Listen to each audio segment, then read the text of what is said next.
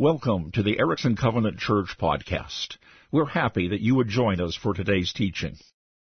As a church, we're passionate about helping people find and follow Jesus, no matter who they are or where they are from. If you have any questions about Jesus, the church, or the teaching you're hearing today, please don't hesitate to contact us online at ericksoncovenant.ca.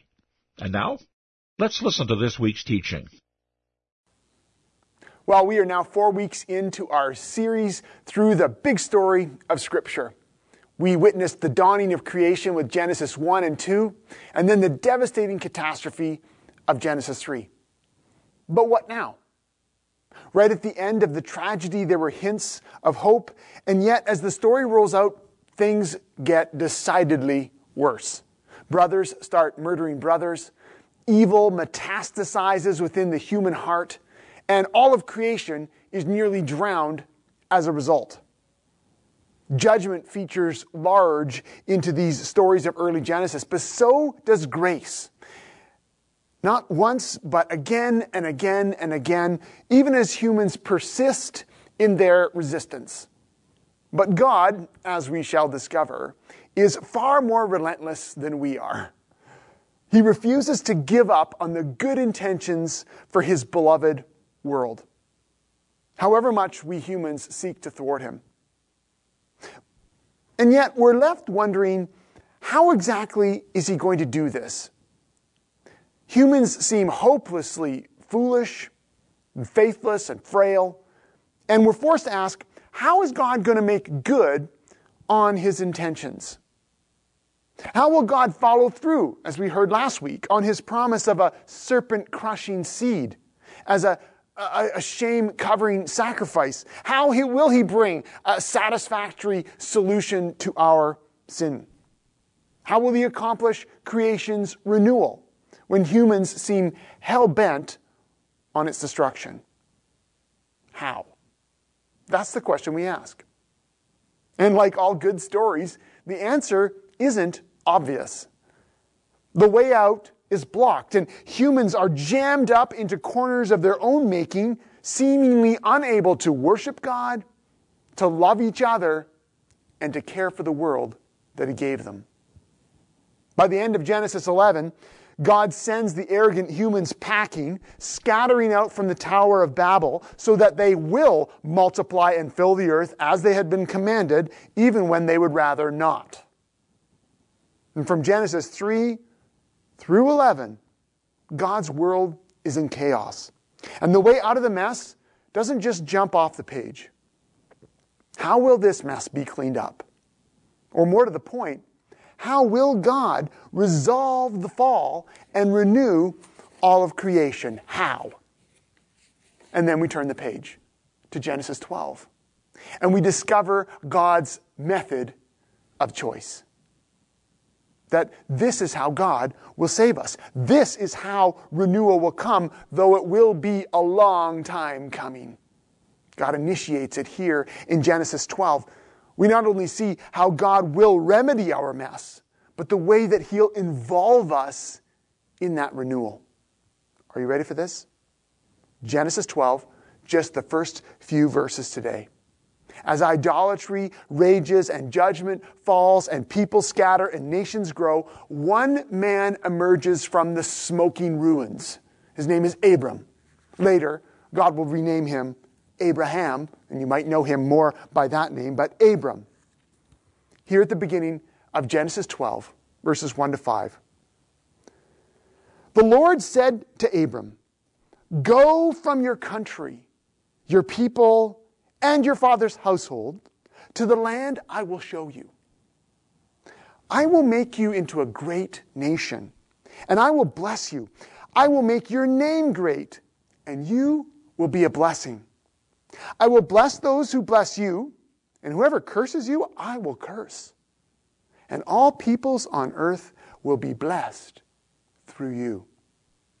So Abram went, as the Lord had told him, and Lot went with him. Abram was 75 years old when he set out from Haran. He took his wife Sarai, his nephew Lot, all the possessions they had accumulated and the people they had acquired in Haran, and they set out for the land of Canaan. And they arrived there. There it is. Did you catch it? How exactly is God going to sort out this mess? First, by choosing one family for the sake of all the rest. This is the first thing we notice in these verses in Genesis, is that it's God who takes the lead in this. All of this is God's initiative. Did you hear it? I will, God says. I will, I will, I will, as well as a few, you will, you will. This is covenant language, which will become even more explicit as the story unfolds, when God then binds himself unconditionally in covenant with Abram, promising to give him a land, to make him a nation, to make his descendants as numerous as the stars in the sky, and to bless the world through him. But for now, just see how God's the one making the promises here. Abraham, or Abram, he has only to respond. Yes, in faith, and yes, in obedience, and he does need to go, and that's no small thing. But it's God who takes the initiative to choose him, to choose his family, to make him a great nation, to bless him, to make his name great, to protect him, and then do something with him for the sake of everyone else, something that's far beyond his imagination, far beyond his lifetime. God will bless Abram, and everyone else will be blessed through him.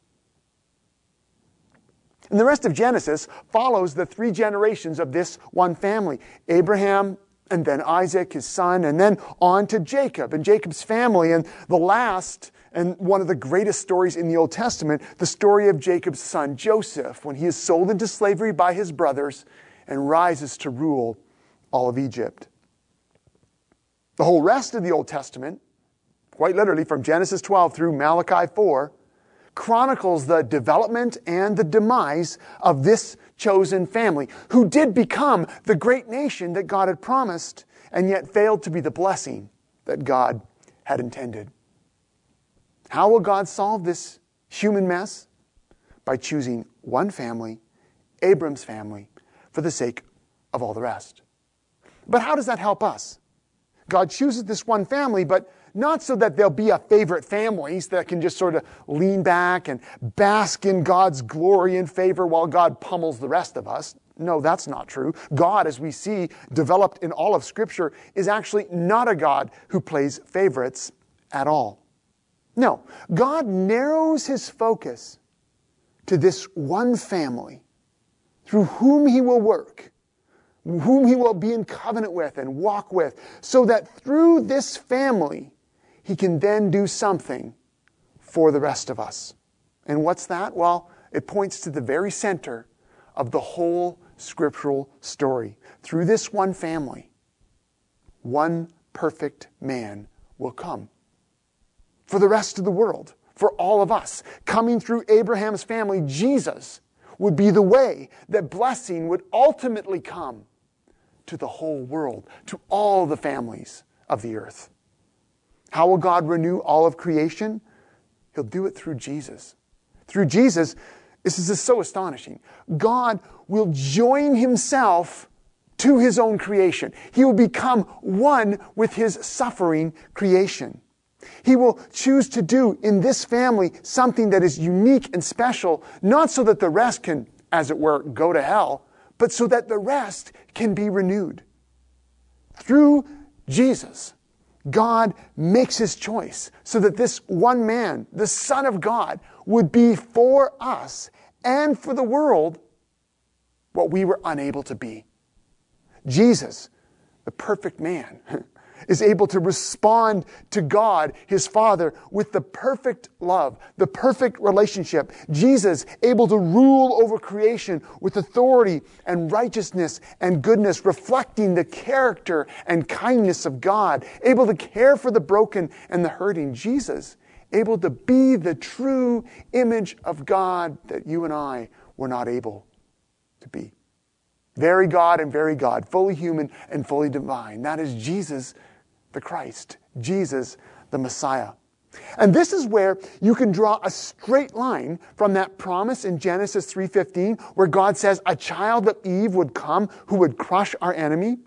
Draw a straight line from that through Genesis 12, the choosing of Abram and his family and the promise to be a blessing to all nations, and right on through the story to the coming of Jesus himself, a child of Eve, a son of Abram, son of David, God's Messiah.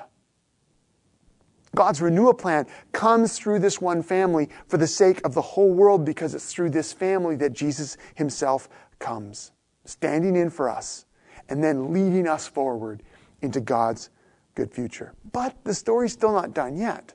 That's at the center. Yes, God chose a family, and yes, through that family, Jesus came. But now, how Jesus brings his blessing to the world by the Holy Spirit is by doing it through yet another family.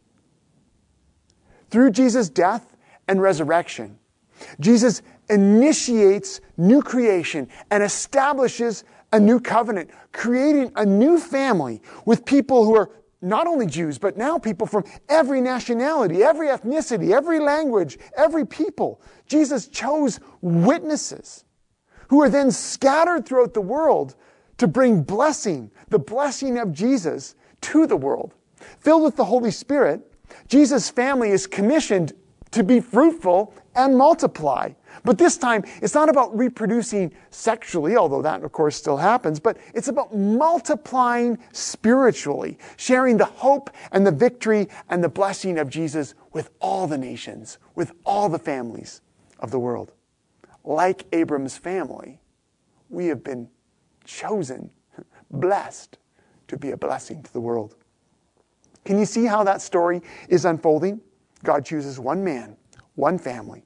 Through that family comes one man, Jesus Christ, who is the solution to our chaos. Jesus reverses the curse and initiates renewal through his resurrection, creating around himself and on the cross one new humanity, one new family, who are then called, filled with the Holy Spirit, and called to be the images of Christ that creation really needs. But more than just family, Jesus calls us friends. You know, just a few hours before Jesus was taken away to be tried and then executed, he spoke to his followers, and he said this in John 15. He said, "I no longer call you servants, because a servant doesn't know his master's business. Instead, I have called you friends. For everything that I learned from my Father, I have made known to you." And then listen to this. He says, "You did not choose me, but I chose you. I chose you and appointed you so that you might go and bear fruit, fruit that will last, so that whatever you ask in my name, the Father will give you. This is my command. Love one another." How will God renew the world? God's method of choice is choice. Choosing a family. Choosing to come in Christ. And then choosing to send us to share him and his message of hope with the rest of the world. Well, let's put this on the ground. How do we apply this to our lives? First, in how we think. Remember how we've talked about, as we go through this whole story, this big story of Scripture, the goal is that our minds would be renewed. The way we think about the world would be reflected and affected by this story. So the first way we apply this is in how we think. And I invite you this week, over coffee, get a quiet moment if you can. I invite you to spend about 20 minutes this week reflecting on a two-part question. Get out a pad of paper, brainstorm in answer to these questions. The first part A of the question is this: how does following Jesus bless you? If you're not yet a follower of Jesus, try this imaginative exercise. How would following Jesus bless you? In our opening scripture reading today, Diana read of how Paul reflects or gives praise to God for the way that we've been blessed in the heavenly realms with every spiritual blessing in Christ. Here's the brainstorm exercise. What are those spiritual blessings? How have you been blessed? Whether you're a follower of Jesus or you're just exploring faith, what does it look like to be forgiven of our sin? What does it look like to be released from shame? What does it look like to be given a unique purpose that goes so far beyond our own lives, is joined together with God's purposes for the world? What does it mean to have a future and a hope? Spend time drilling down on that, writing it down, brainstorming your answer to how does or how would following Jesus bring blessing to you. And the second kind of part B to that first question is this: how does helping someone else find and follow Jesus bring true blessing to their lives? Sometimes I think we forget that. We forget that the greatest way we can bring blessing to others is by inviting them to follow Jesus, by helping them discover life and purpose, the way he has dealt with sin and shame, the way he rose again from the dead and offers us life by his Holy Spirit. And so take time to list it, write it down. How does following Jesus bless you? And how does helping other people find and follow Jesus bring true blessing to them? So we apply the teaching first in how we think, how our minds are renewed through it. Secondly, of course, we want to always apply the teaching in what we do and how we act. And so my question to this is quite concrete. Who in your life needs to experience blessing through you? Who is it? Ask. Pray about that. Think about that. Maybe write a list of that as well. Who can you express love for this week in a concrete way to show care, a listening ear perhaps? Maybe it's a child on your block who is stir crazy, or maybe, frankly, the mom is stir crazy and the kid keeps getting sent outside. We have a few of those on our street. Maybe it is a lonely mom at home. Maybe it's a senior who's been, frankly, kind of trapped, hasn't had a lot of visitors. Maybe it's a friend that you'd like to invite to participate in the online Alpha course that we're running, starts this week. But get specific. Who is God calling you to be that one person who is the hands and feet and presence of Jesus? I invite you to pray into that question and ask yourself, because there is someone in your life. You may not even be thinking of them right now. There is a person around you who God is calling you to be the blessing to this week.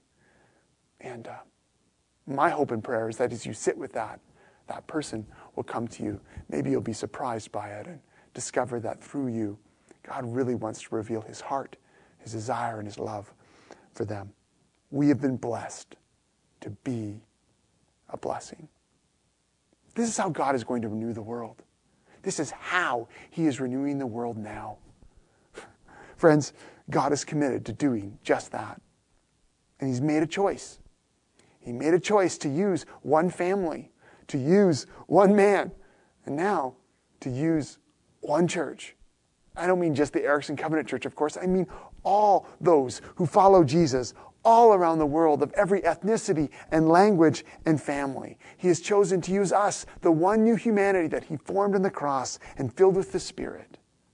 He's somehow using us, making the choice so that his grace will flow through us to all.